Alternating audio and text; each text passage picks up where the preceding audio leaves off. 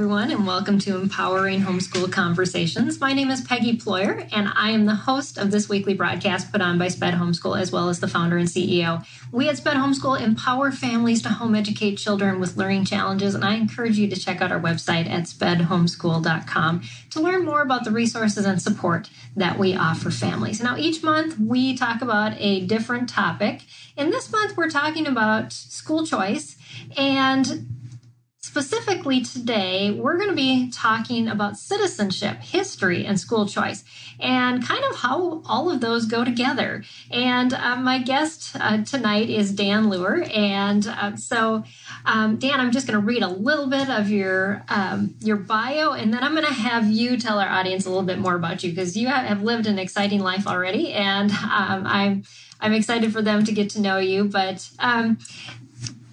Dan has a website called History for Humans, and he taught in the public schools and still is, I think, as a social study teacher at a Title I public school. And in 2020, he was named Hawaii's State History Teacher of the Year by Gilder Lehrman Institute of American History. And so Dan is here to talk with us about just cultivating citizenship skills through history lessons. So welcome, Dan, and I'm excited to hear what you have to share with us today.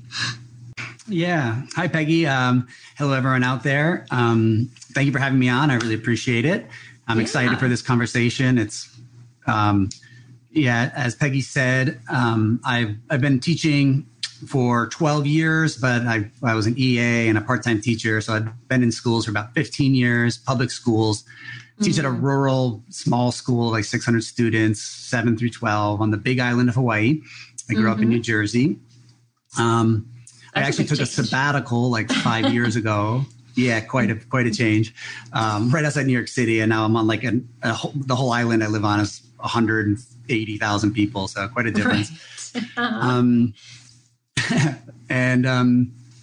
I took a sabbatical like 5 years ago. I drove all across the country, visiting schools and collaborating with teachers, all different, you were talking about school choice, from religious schools, magnet schools, charter schools, private schools, public schools, autistic schools, like schools for kids who are, prison to school pipelines stuff.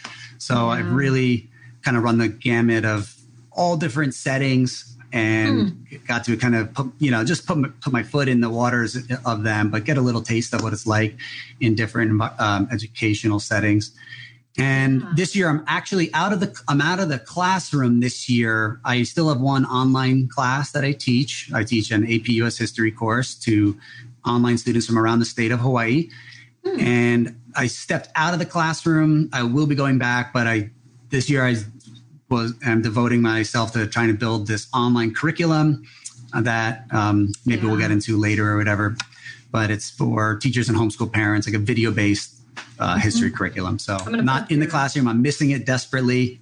Oh, yeah. I'm going to put up your website here. It's called History for Humans. Yeah, and if you're listening to the podcast and not seeing the screen, it's spelled out history, but the 4 is a number 4, and then humans.com. So the first question I had for you, Dan, was, just what's so that's what I've been working on this year. I can't wait to get back to the school setting, but I'm sorry. Yeah. Oh, that's okay. I think we have a little bit of lag in time, so I'm going to have to make sure I wait a little while before I dive into things like I usually do. But what sparked your interest in history, specifically as it relates to civics? So I grew up when I got to high school, I became pretty political. I kind of was like almost like an anarchist. I would my brother kind of like molded me and like politicized me, but we were super involved with all different community things, from feeding the homeless to going to town hall meetings to going and staging protests. And it just, I was reading all the time. It kind of really like sparked when I was in high school. I kind of just like really had a fire sparked in me about making change when I was, 16, 17, 18, super empowered by that. It's like when you can feel like you're making a difference when you're young and just a teenager, it I don't know, it like can really build you up. You're not just this little insignificant teenager. And then I studied political science in college and then went back and got an education degree. And as a history teacher, I just always thought and always tried to tie together the relevancy of how studying history can empower us today to make change. I think the role of, just all K through 12 education, it's not designed to get kids to be rich. And I think a lot of kids are always like, why aren't we studying how to, manage our checkbooks and get a mortgage and start a business? And I try to tell my students, this was a realization I had just in the last couple of years, the goal of a humanities education, a public school education that I'm in the background of is not just to make you rich. It's to make you live a rich life, no matter what your income is. And I think being an active citizen is just so enriching that it's a duty for particularly history teachers to impart that on them. I to get on my history nerd glasses, after the American Revolution, there was this idea of Republican motherhood, that since we're not ruled by a monarch with a strong standing army that can enforce order, what is keeping the country from, dissolving into chaos? And it was having citizens who would obey the law even when there wasn't someone forcing them to do so. And that the job was kind of placed upon mothers to raise good citizens, particularly boys at the time who would participate in politics. But I now I feel like that Republican motherhood could be like Republican teacherhood or Republican home parenthood, that it's our job on small R Republican to raise good citizens who are not only knowledgeable about history, but who understand the rights and the responsibilities that go along with it. Yeah. And that's very well put. I love what you said, to live a rich life, not to get rich. And it so turns on the head of what we often will, tell our kids, well, you just have to do school so you can get a job and you can succeed. But that's not fulfilling. And if that's all we're telling our kids that they're doing school for, that it's going to be rather disappointing when it comes to, them getting their career and say, this is what I get. There's so much exactly more. Agreed. Yeah. And there's that one Bob Marley quote that I love. Some people are so poor, all they have is money. And I love sharing that to the students because it just like flips them up. They haven't thought, they think of money and wealth as the only thing that makes you rich, when really it's being a part of something, having responsibilities, being connected to people and your community and people around you. That's so true. Yeah, I just want to remind our viewers, we have quite a few who are watching right now, that you can be part of our conversation. We would love your questions and comments in the feed, whether you're watching on Facebook or YouTube. We will see those and hopefully be able to incorporate them into our discussion. And we are talking about history, citizenship, and also about school choice. And the reason this is all tied in together is because we have this freedom, but we have this freedom because of the way that history has gone in our country. And, you talk about school choice in other countries, it's not as open as the United States. Even looking what's happened in the last 20 years within the United States and how our freedoms have changed because we have said we want more choices in education. But we have to know the history as well as to be the citizens that stand up and say, this is the choices we want. So kind of tying that all in, Dan, for parents home educating our next generation, can you tell us how historical knowledge affects that civic participation? Yeah, so I think first and foremost, like if you open any civics, textbook or workbook, the first few chapters before you get into, how to make change and be, your rights and responsibilities, it's going to be grounded in history, going back to the Greek and Roman states. So that is foundational. Without knowledge of your history, and particularly as American citizens, American history, the good, the bad, and the ugly, the whole story, it's the rights and responsibilities and the decisions you make as a citizen don't really make sense. And it's nearly impossible to take informed decisions when you don't have, history gives us the context. And even though it's looking into the past, it's sometimes in a way looking into the future because history doesn't repeat, but it often rhymes, as Mark Twain said. So, oh, wait, I've seen this before. It's not exactly the same, but when we tried that didn't work. So it is paramount to have a good, solid foundation in American history from the colonial days forward, but even like that is tied to European history, especially. And, there might be issues with Eurocentrism, but that's where American history was founded upon. So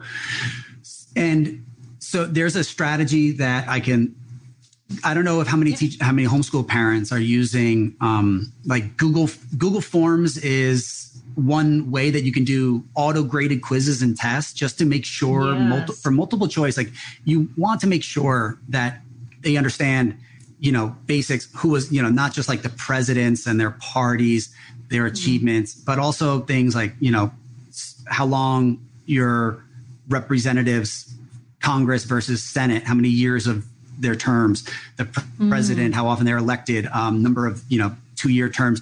You want to make sure, even though memorization is not the hallmark, that's not what we want only to get to. We need to get to deeper levels of learning and critical thinking.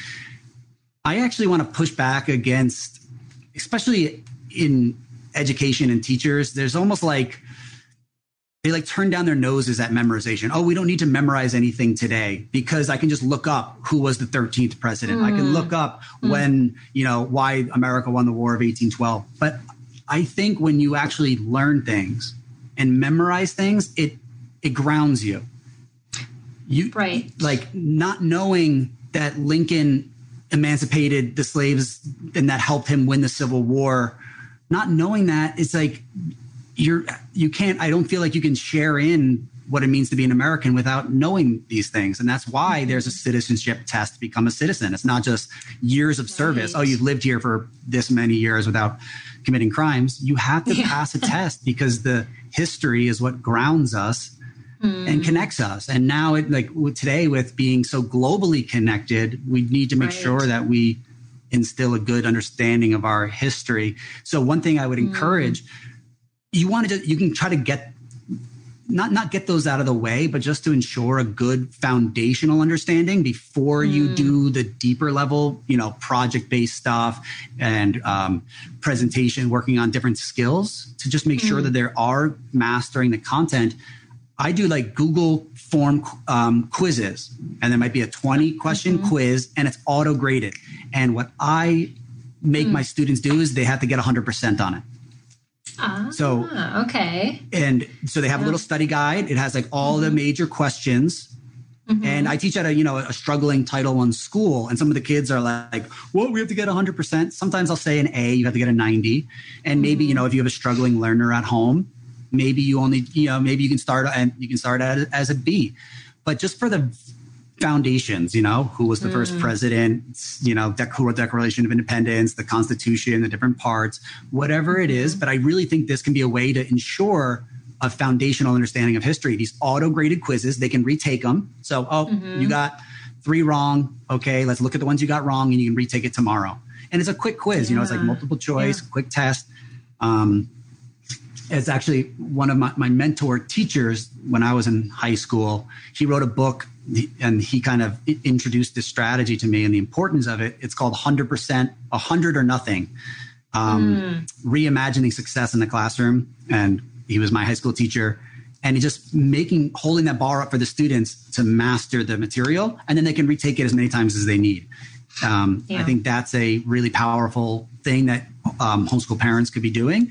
And Google's just one of many different services that have auto-graded quizzes. There's a whole bunch that you can look up. And that can just be a good foundation. And why is that important? Because, when you're studying when you're thinking about current events, if it's this Build Back Better bill, you can think about how debt affected America in previous eras. You can look at how debt affected Venezuela if you're studying world history.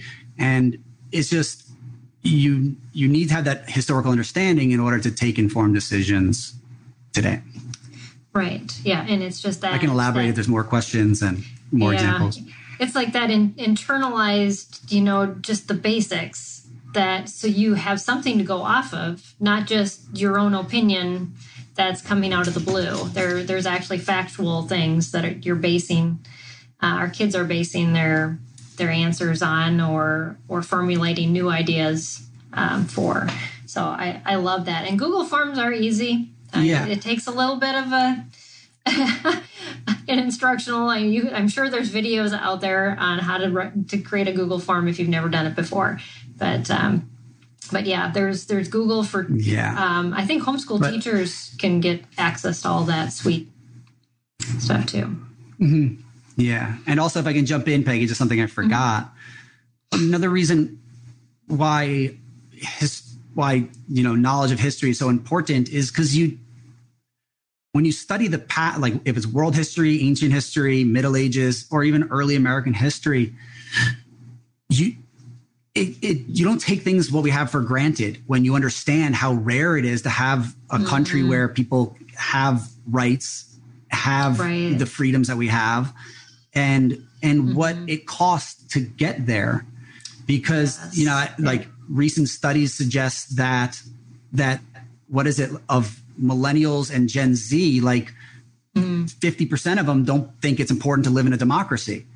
And I really think that is from naivete on what the alternatives are and what it actually means to live in a democracy. And that has to be a foundation of history. So in order for students to be able to, and there's something that comes along with that, which is you can appreciate what you have, even though there's challenges that we all have and there's still difficulties and there's still things we can improve as a country. When you look at the hardships that people have went throughout time, much less just 1,000 years ago till today, it's really remarkable, and it can kind of open up your eyes and make you think, okay, this is something that's worth protecting, and what do we need to do in order to protect it? And it starts with having citizens who are knowledgeable, who are thoughtful, and who are putting not just their own self-interest, but thinking how can this benefit the community too, John F. Kennedy line or whatever, what you can do for your country. Yeah, that is so true. And we even see that within the homeschooling realm. I've been involved with just kind of the homeschooling movement, like right after, and I'm friends with a lot of people who were jailed for homeschooling. And now their kids are, kind of my age, and, their grandkids are now starting to homeschool. But for people starting homeschooling, they don't know those things happened unless we tell them that history. And that school choice wasn't always as free as it is in our country. But there were people that did stand in the gap and did that. So yes, throughout history, over whatever different fields of study or just freedoms that we have, to understand that, we take a lot of things for granted. And so I'm glad you did point that out, Dan. Yeah. So how can families help their children transfer historical knowledge to current world events? Yeah, so this one is going to take some creativity. You might be able to find some like lessons online and stuff, but just thinking, just having a lens of, so if you're studying, I teach generally, not this year, but generally I teach world history, and we start with like ancient civilizations and ancient cultures. And just for instance, I'll give an example from my first two. We start with one of our first topics is like the ancient Chinese dynasties, and we study Confucius, right? And we study how some of his teachings and how it's influenced China over time, right? So it's good, so they take a quiz, make sure they know the basics of what Confucius and filial piety and the 5 relationships, But then it's like, okay, how do I get them to think more deeply about this? how do I get history to resonate with them and show them why it's important? So the next thing I say is we look at the one child policy. So even though the one child policy is was gotten rid of a few years ago, it's still pretty relevant, right? Yeah. And it's still a topic that relates to a lot of issues like population control and issues like food scarcity and da-da-da. So I basically just through the lens of how would Confucius have felt about the one child policy, right? So they're using something from the past, their foundation there. Right. Then they have to study a new topic, and we can watch some videos together and read some things together. These are high schoolers, and it's kind of a heavy topic. This might not be something you do with very young kids. Right, exactly. Modify as needed. but then they have to apply history to a current issue, right? And they have to wrestle with that. Yeah. You could do. Yeah, I don't know. The lockdown might be a strategy. Like, how would the Confucius have thought about that? But how would Confucius? Because he had a lot of beliefs about government and how government should act benevolently and not authoritative or not authoritarian. So you could do it through that lens. What would Confucius have thought about the Chinese Communist Party, right? Or the way they handled the lockdowns or the way they handled COVID. So you can, and you might not, it might be intimidating. And this is one of the things that it's like, ooh, I might, if I'm the parent, I might not know the answer. So I might not be able to correct, but I think this is the exploration that is going to be most valuable. Right. Yeah. So if you let go of the reins, like, oh, there's no answer key here. I don't know if it's right. if your child is applying history, it might not be perfect, right? And it won't be, but they're applying history to an issue today, and then trying to come to and. Yeah, well, it makes me think about how different people in one society can view the same current event. And by giving our kids the basis of why a certain segment would think a certain way based on their foundational beliefs, and then after having memorized what those foundational beliefs were, what would they think about this current event? It gives you the ability to be able to know that not always is what I'm thinking what everyone else is thinking, and to have some understanding and compassion there. Yeah, and then that's to understand different perspectives, different points of view is also important as a citizen. And you can do this all throughout your curriculum. So you study an issue, and then you just, you can make like, a lot of times I think people want to say there's two sides to issues, but I really think there's a lot more. How would different, if you're talking about, World War II and pre-World War II and isolationism, like, oh, should we get involved in just picking something randomly? How would, people in the military have viewed this? How would people with business interests with Europe have viewed this? Right. How would Jewish Americans have viewed this? How would, whatever, Republicans or Democrats, liberals or conservatives? That way you can look at it through multiple lenses and understand there's multiple stakeholders in this issue, and you get a more nuanced and complex understanding and seeing how this is. Just to go back to like ancient history, one of my first topics, we studied the caste system in ancient India. Yes. And again, that's something that's like, oh, wow, the thing is, a lot of societies were pretty much caste based, the feudal Europe and feudal Japan.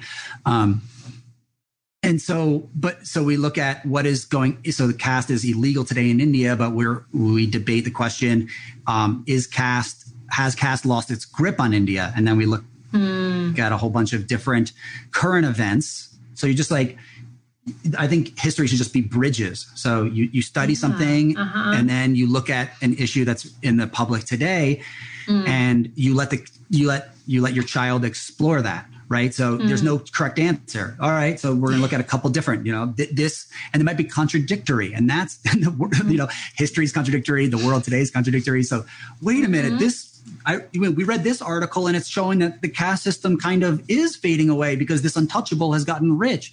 But then you read this one and you see that, the majority of the Sudra caste are still living in desperate poverty, and then they have to wrestle with that. And then something else from different perspectives that I think is important for history is we think the caste system is terrible, and rightly so. But then I had the kids wonder, like, why did it hold for thousands of years? And they listened to this one person who was an untouchable who felt actually valued because the whole community needed him. That kind of almost relates to civics in a way, because he was the only person as an untouchable, even though people, he can't go by the other castes, the other groups in society, and he is an outcast. Everyone needs him. When someone dies, he and his family are the only ones who can do the funeral pyres.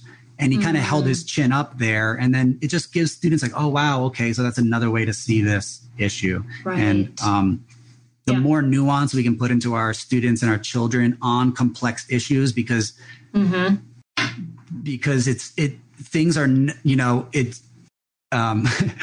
when I always tell students, like, when nothing is black and white, it's not history is not Hollywood, current events are not Hollywood. Exactly. When evil comes, they're not going to call themselves the Dark Lord and wear a dark cloak and have ominous music playing behind them. Right. They're going to be, figures like Hitler were beloved. Why did the citizenry, so many of them get swept up in this believing he's a savior? So that's the more nuance we can build into students when we're studying history, seeing it from different perspectives, trying to understand the reasonings behind things. They can be more thoughtful citizens. Yes. Yeah. It's not just about the grades. So I have to come at you as a homeschool mom, because I know a lot of probably moms are asking this question in the back of their head, or dads. We have quite a few dads that are in our community. But how do you grade when there's no right answer?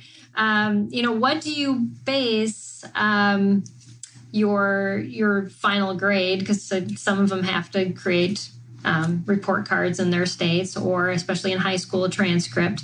What do you base your grading on with your students?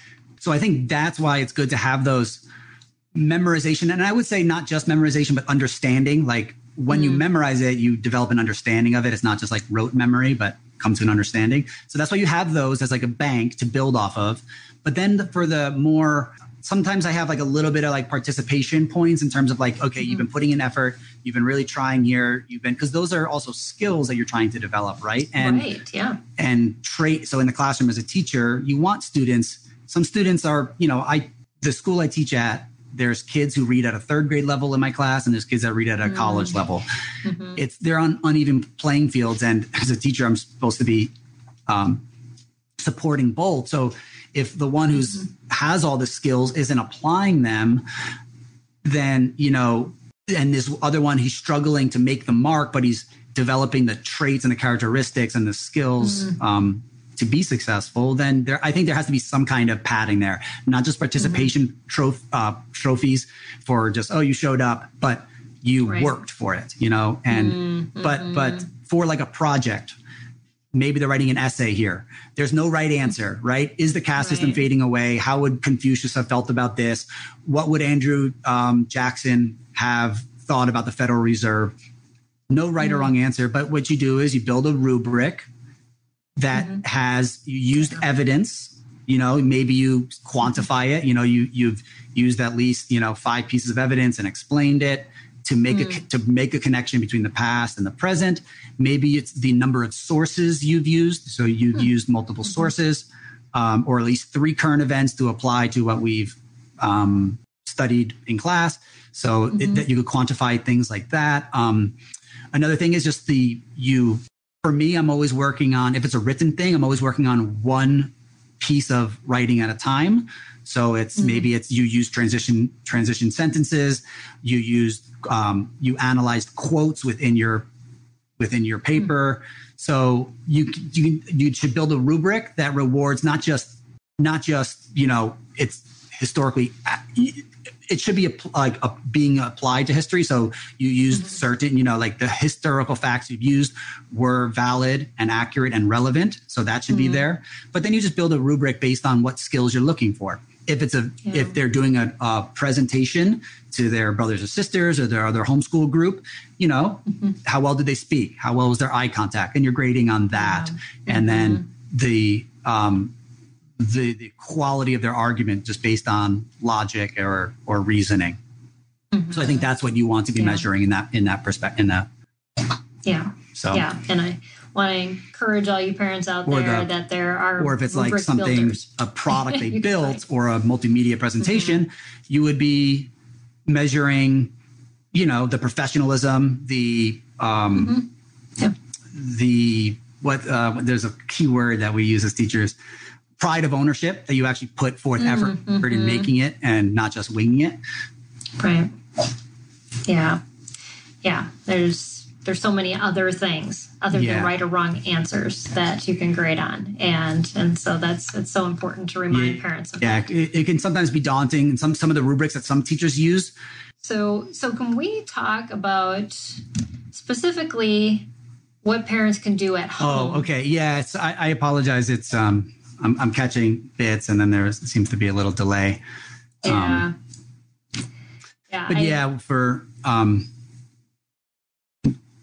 Please. Oh, I was going to say specifically at home, we have these freedoms where we can go visit historical sites. We can go to a lot of different places. How can we take advantage of those when teaching history and citizenship to really ingrain these concepts into our kids?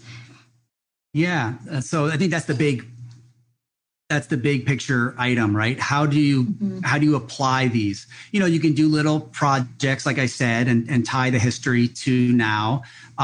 There's a resource that I can share that has a lot of good. They build historical thinking skills. It's just called SHEG. If you type SHEG in online, they have great. They build historical thinking skills, and it's from Stanford University. They have lots of free resources for parents to use.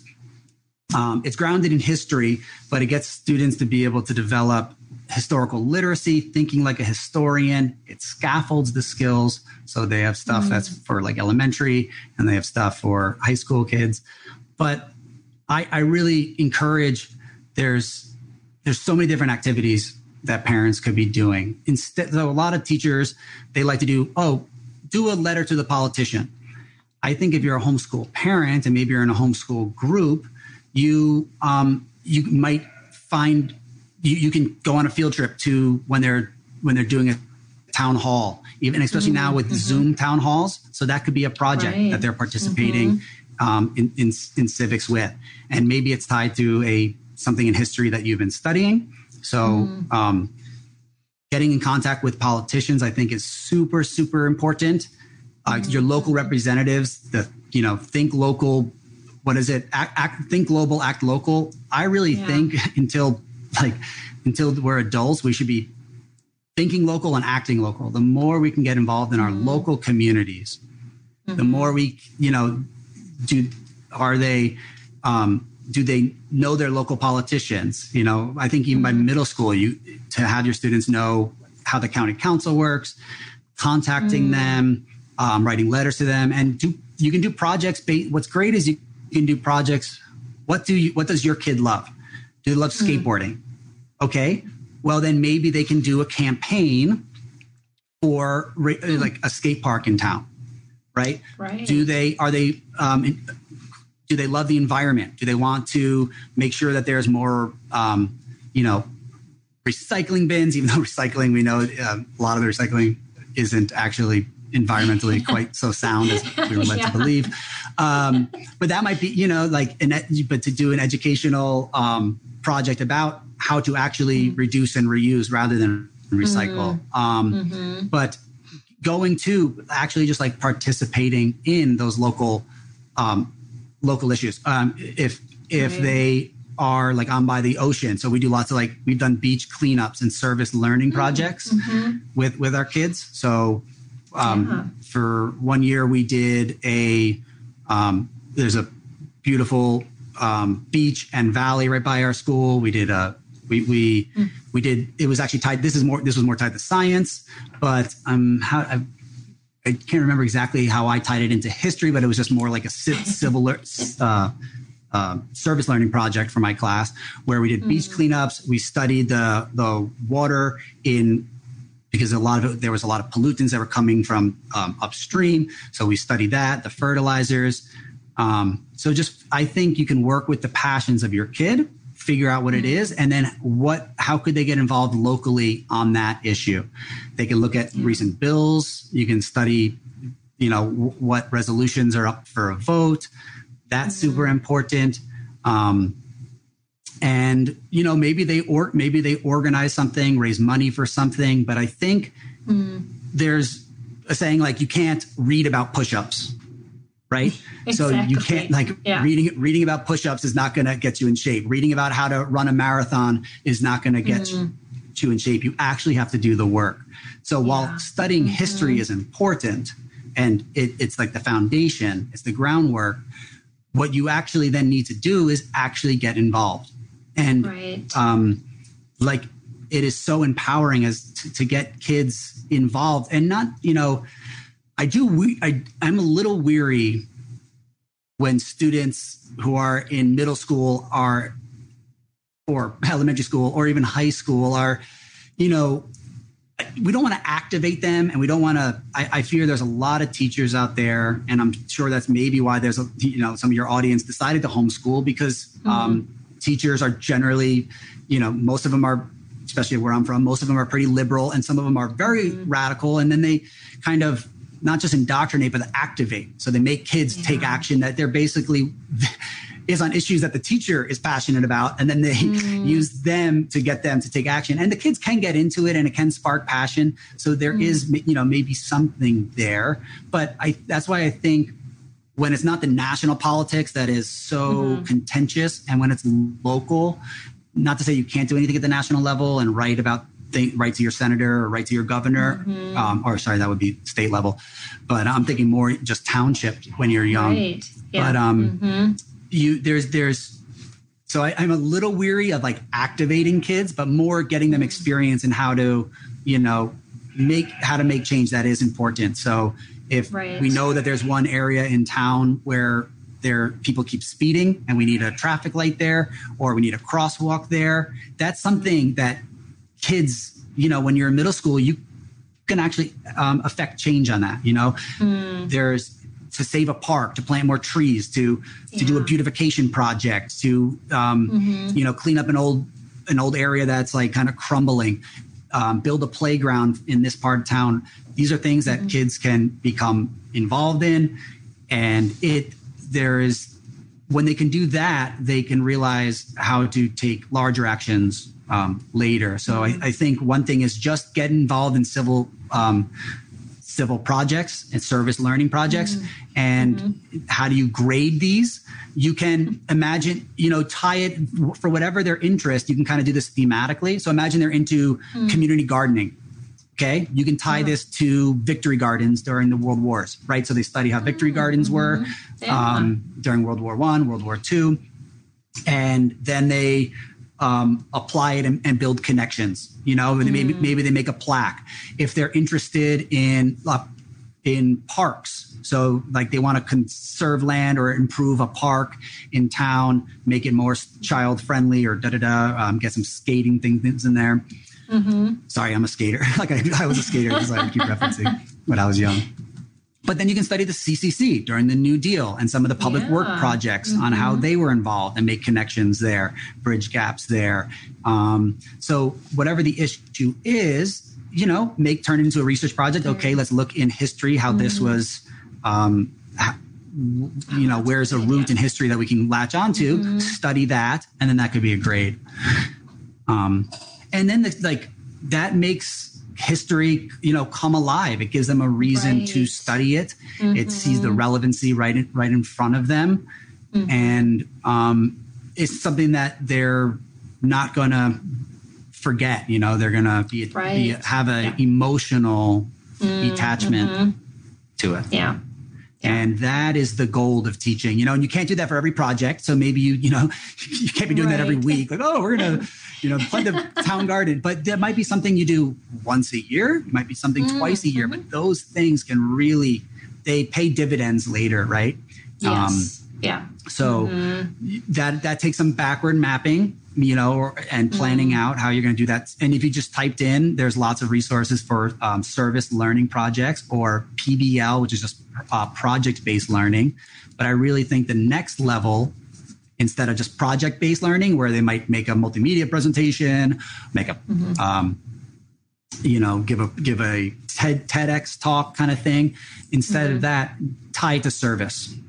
Tie it to, raising awareness about a health issue, being, whatever it is, so if it's about health issues, maybe, study when the foundations of Coca-Cola in the 1920s with prohibition and stuff. So you can always, I think, find something to attach it to in history, have your student, every child do some research on it. And like I said, just kind of try to bridge that gap, Yeah. And I remember having a guest on a while ago, and they brought up the concept of how when we have a relationship with something and it brings in other people, that learning sticks more than anything else that we will ever study or learn, because we are relational people. And so we learn best through sharing stories and being involved in each other's lives. And so it's very important that you bring learning out of the books and into these places like Dan's talking about. I just love that. Here's a few quick things that you should be doing with history to build civic skills and citizenship skills. Do profiles in courage. Again, I'm quoting JFK. I don't know why it's on my mind. But when you're doing biographies of different people from, Rosa Parks, George Washington, Susan B. Anthony, have them study, because when you're studying people, Malala Yousafzai, whoever it is, you can see how a human impacted change, right? And I think you could do visual illustrated timelines of them. But I think a lot of people try to focus on their achievements. Oh, what did Frederick Douglass achieve? What did Abraham Lincoln achieve? But what I think is also equally important for our young ones is, what difficulties did they face? So what obstacles did they surmount, and how? And because if you're actually trying to affect change on anything that's going to be, substantial and important, even if it's something like, I want to build we want to do a crosswalk here, right? I want to even, there's like those little flags so that when you're crossing, the neon flags, even doing that, you're going to have to deal with bureaucracy. You're going to have to deal with frustrations.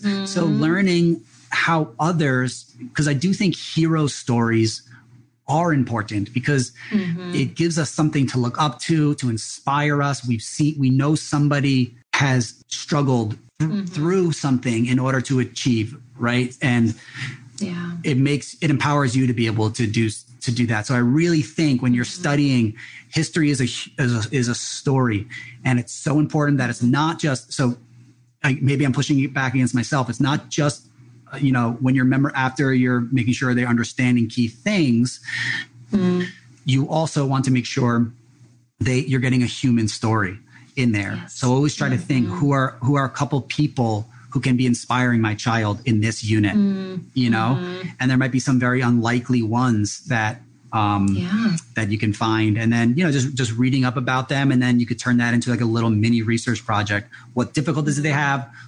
How did they overcome them?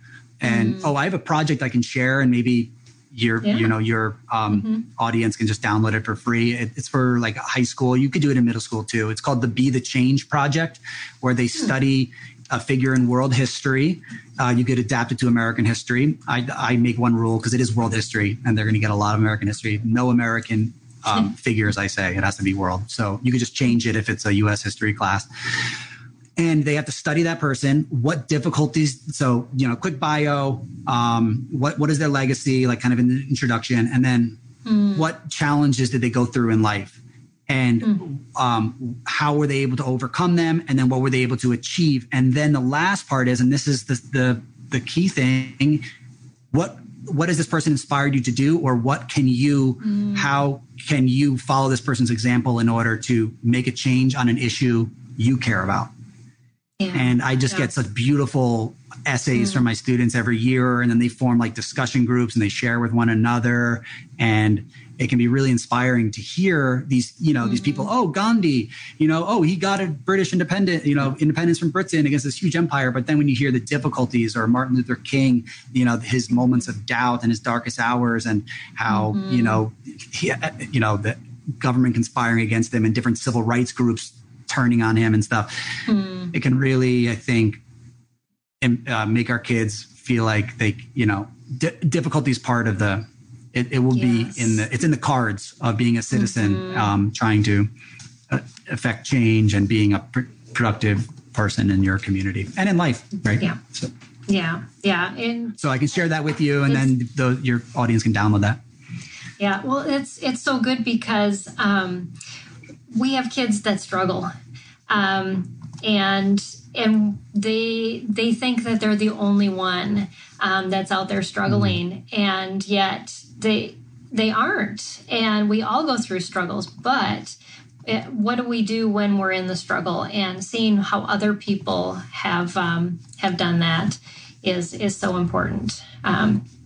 Just to know that's a normal part of life. It's not just something that we alone are experiencing and the world's against us. But yet overcoming is when we get noticed and when we make change.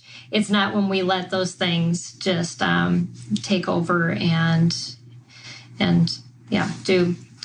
just knock us down and we stay there. So Creative Minds Homeschooling says the best history lessons I learned was talking to someone who survived the concentration camps. Again, it's back to that relationship aspect. Yeah.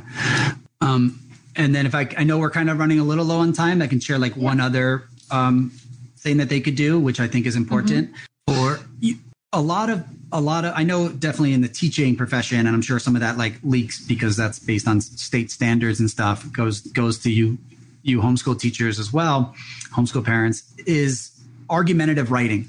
And in history, a lot of history teachers love just should they have passed the Second New Deal, if you're studying the Great Depression, or you tie it to a current event, should the Build Back Better bill be passed, just to pick something and then it's just yes or no, right? And then you grade them based on using evidence and then explaining the evidence and having a good thesis, and that's okay. But I really think the next level that actually builds better citizenship skills for our students, and also just builds better kind of entrepreneurial skills as well that can be transferred, is how do we get different groups to come to a solution on this issue? So a project I just did before winter break with my AP students, and this is something I can share too that your audience can just download and check out, is a contentious issue, at least a couple of years ago, it's kind of faded a little bit now, was the Confederate monuments, right? And a lot of teachers would just do, should we remove the Confederate monuments or not, right? And then the kids debate, and that's good, right? They need to learn how to use evidence and make arguments and informed opinions. That's great. But I think something that's, if you take it a little further, is how can we get the different groups, what is a solution on this? How do we get the different groups in our town? So maybe you live in a town, a southern town, and there's even some monuments in northern towns as well. Yeah. To what would be a reasonable solution that could reflect our values and make everyone happy here. So I had my students, they studied 11 primary sources from the past. Then they also watched a couple current event clips on what was happening. In Hawaii, there's no Confederate monuments. We're a little estranged from that. So I put them as I gave them the scenario. You are on the Richmond, we pretended we were in Richmond, Virginia. And you were on the Richmond Monument Executive Committee. And all of a sudden it's ooh, I'm on an executive committee and I get to. Yeah. So they're in a group of people, a group of students. And that's empowering. I feel, so I think when you make scenarios, you are this for this project, that can be really cool. And then they had to, study those. And then they had to come to a solution. They had to, how does this, how do the pro-monument people feel and why do they feel that way? How do the people who want to tear them all down, how do they feel? And what could be a reasonable solution? And then they had to make a video presentation And then they had to comment on each other's. But I think that is so much more. And even though it's, hard to actually get, there's a lot more dirtiness that would come, political contention that would get in the way if they tried to enact that solution. But at least they're thinking, how do we actually bridge the gap? It's great to say they should come down or shouldn't, but it's the work of citizens today. I think the number one thread, and I think we all kind of know this, in America is not another country, but us not being able to listen to each other, us not being able to talk, even at Thanksgiving dinner or Christmas dinner, like, oh, don't talk about politics because it's going to erupt in it. And just imagine not your family, but people who, live on the other side of town, who feel differently, than you and went to a different school, is getting our kids to try to work on solutions that can satisfy, right? Because America has been a nation of compromise from the Constitution, the North and the South, and merchants and farmers all trying to work together. So how do we instill this skill of coming up with reasonable solutions that are reflecting our values, but also can satisfy, that we can live with together. So the projects, this was the first year I did it. It turned out great. So if there's an issue in your community that's being debated that you can tie to history and then have your child come up with some kind of what could actually work, and then they can base it, if you can find some historical things to base it in. But if not, it's just still a skill on an issue today that they're coming to a solution on. So solutions-based activities, anytime you can do that, I think would be great for our kids. Yeah, I know Dan has shared a lot of resources, and he's already shared a lot of those links with me. I'll make sure that they get into the YouTube feed after the show so that you can go on and just click on those instead of us putting them up on the screen and you trying to scramble and write them down or pause the screen and get those written down. So we'll make sure that we get you those resources because Dan has a lot of great stuff, and I want to make sure that you are able to access that. So Dan, as we are closing out our time, I would just love for you to talk a little bit about your website, History for Humans, and just what parents may be able to find on your website. Sure. And I just want to give kudos to your audience member who shared about the concentration camp, the story. I brought in a virtual guest. Like, there are some silver linings with COVID and how it's transforming education. And he gave a virtual talk about surviving the concentration camps. So, and all of my students at the end of the year reflection. And I thought it was going to be a little boring for the kids because he didn't really have a video and he didn't have much multimedia. And he was just he's like, I'm just going to speak about my experiences. And I have some pictures and I'll show, but for like 50 minutes, and I'm like, wow, my students, ninth graders, I don't know how they're going to handle just somebody speaking. And while they're at home, most of them, just looking at their screens, so many of them said that was the most powerful lesson all year. To which I thought, I'm like, oh man, what about all the crazy activities I do?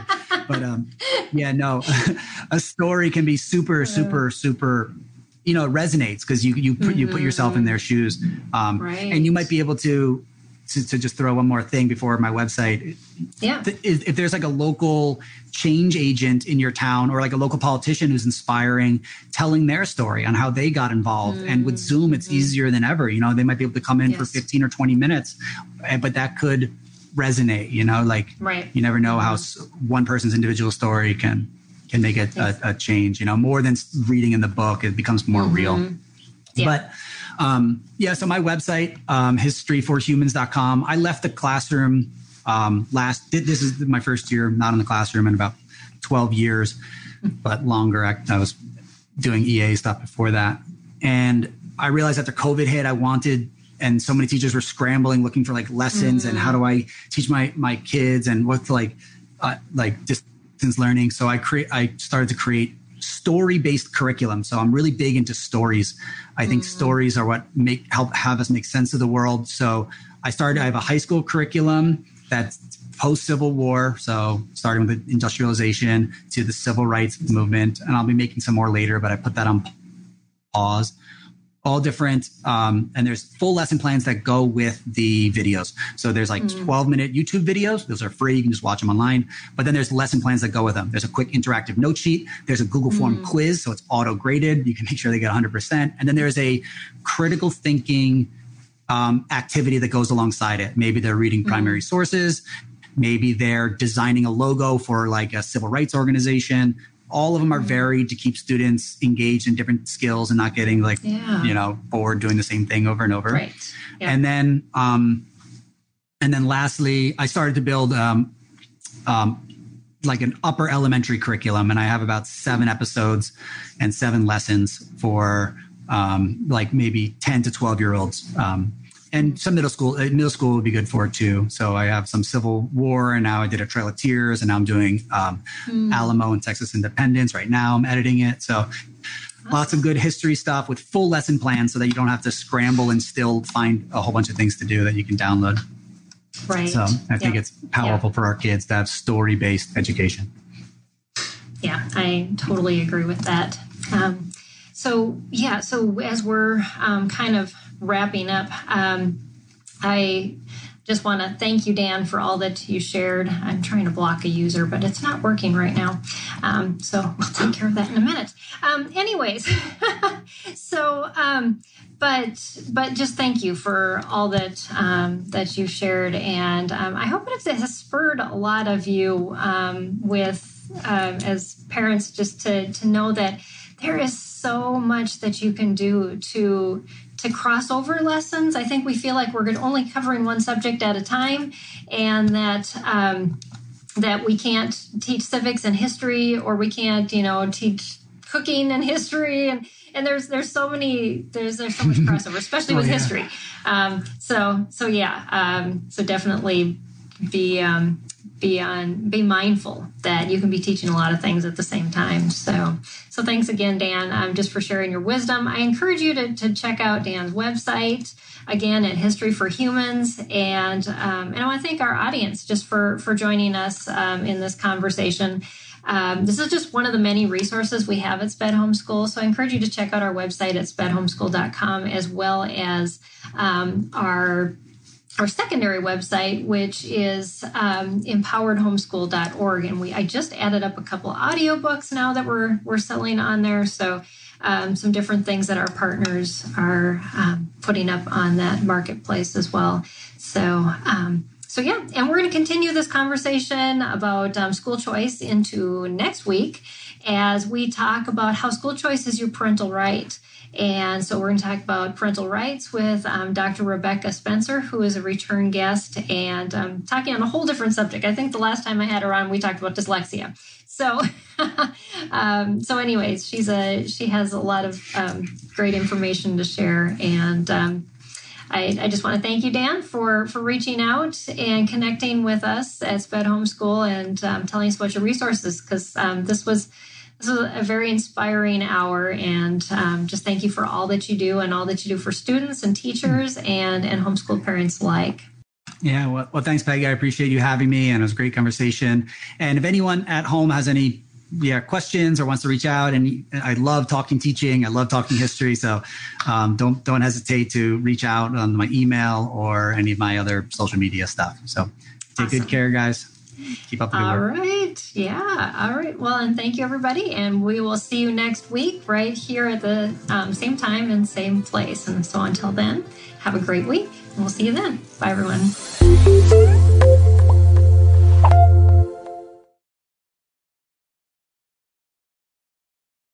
Hello, my name is Adam Comer. And I'm Ryan Chittister. And we're the host of Life After Addiction podcast. If you or someone you love struggles with addiction, check us out, Life After Addiction podcast, and you can subscribe at lifeaudio.com.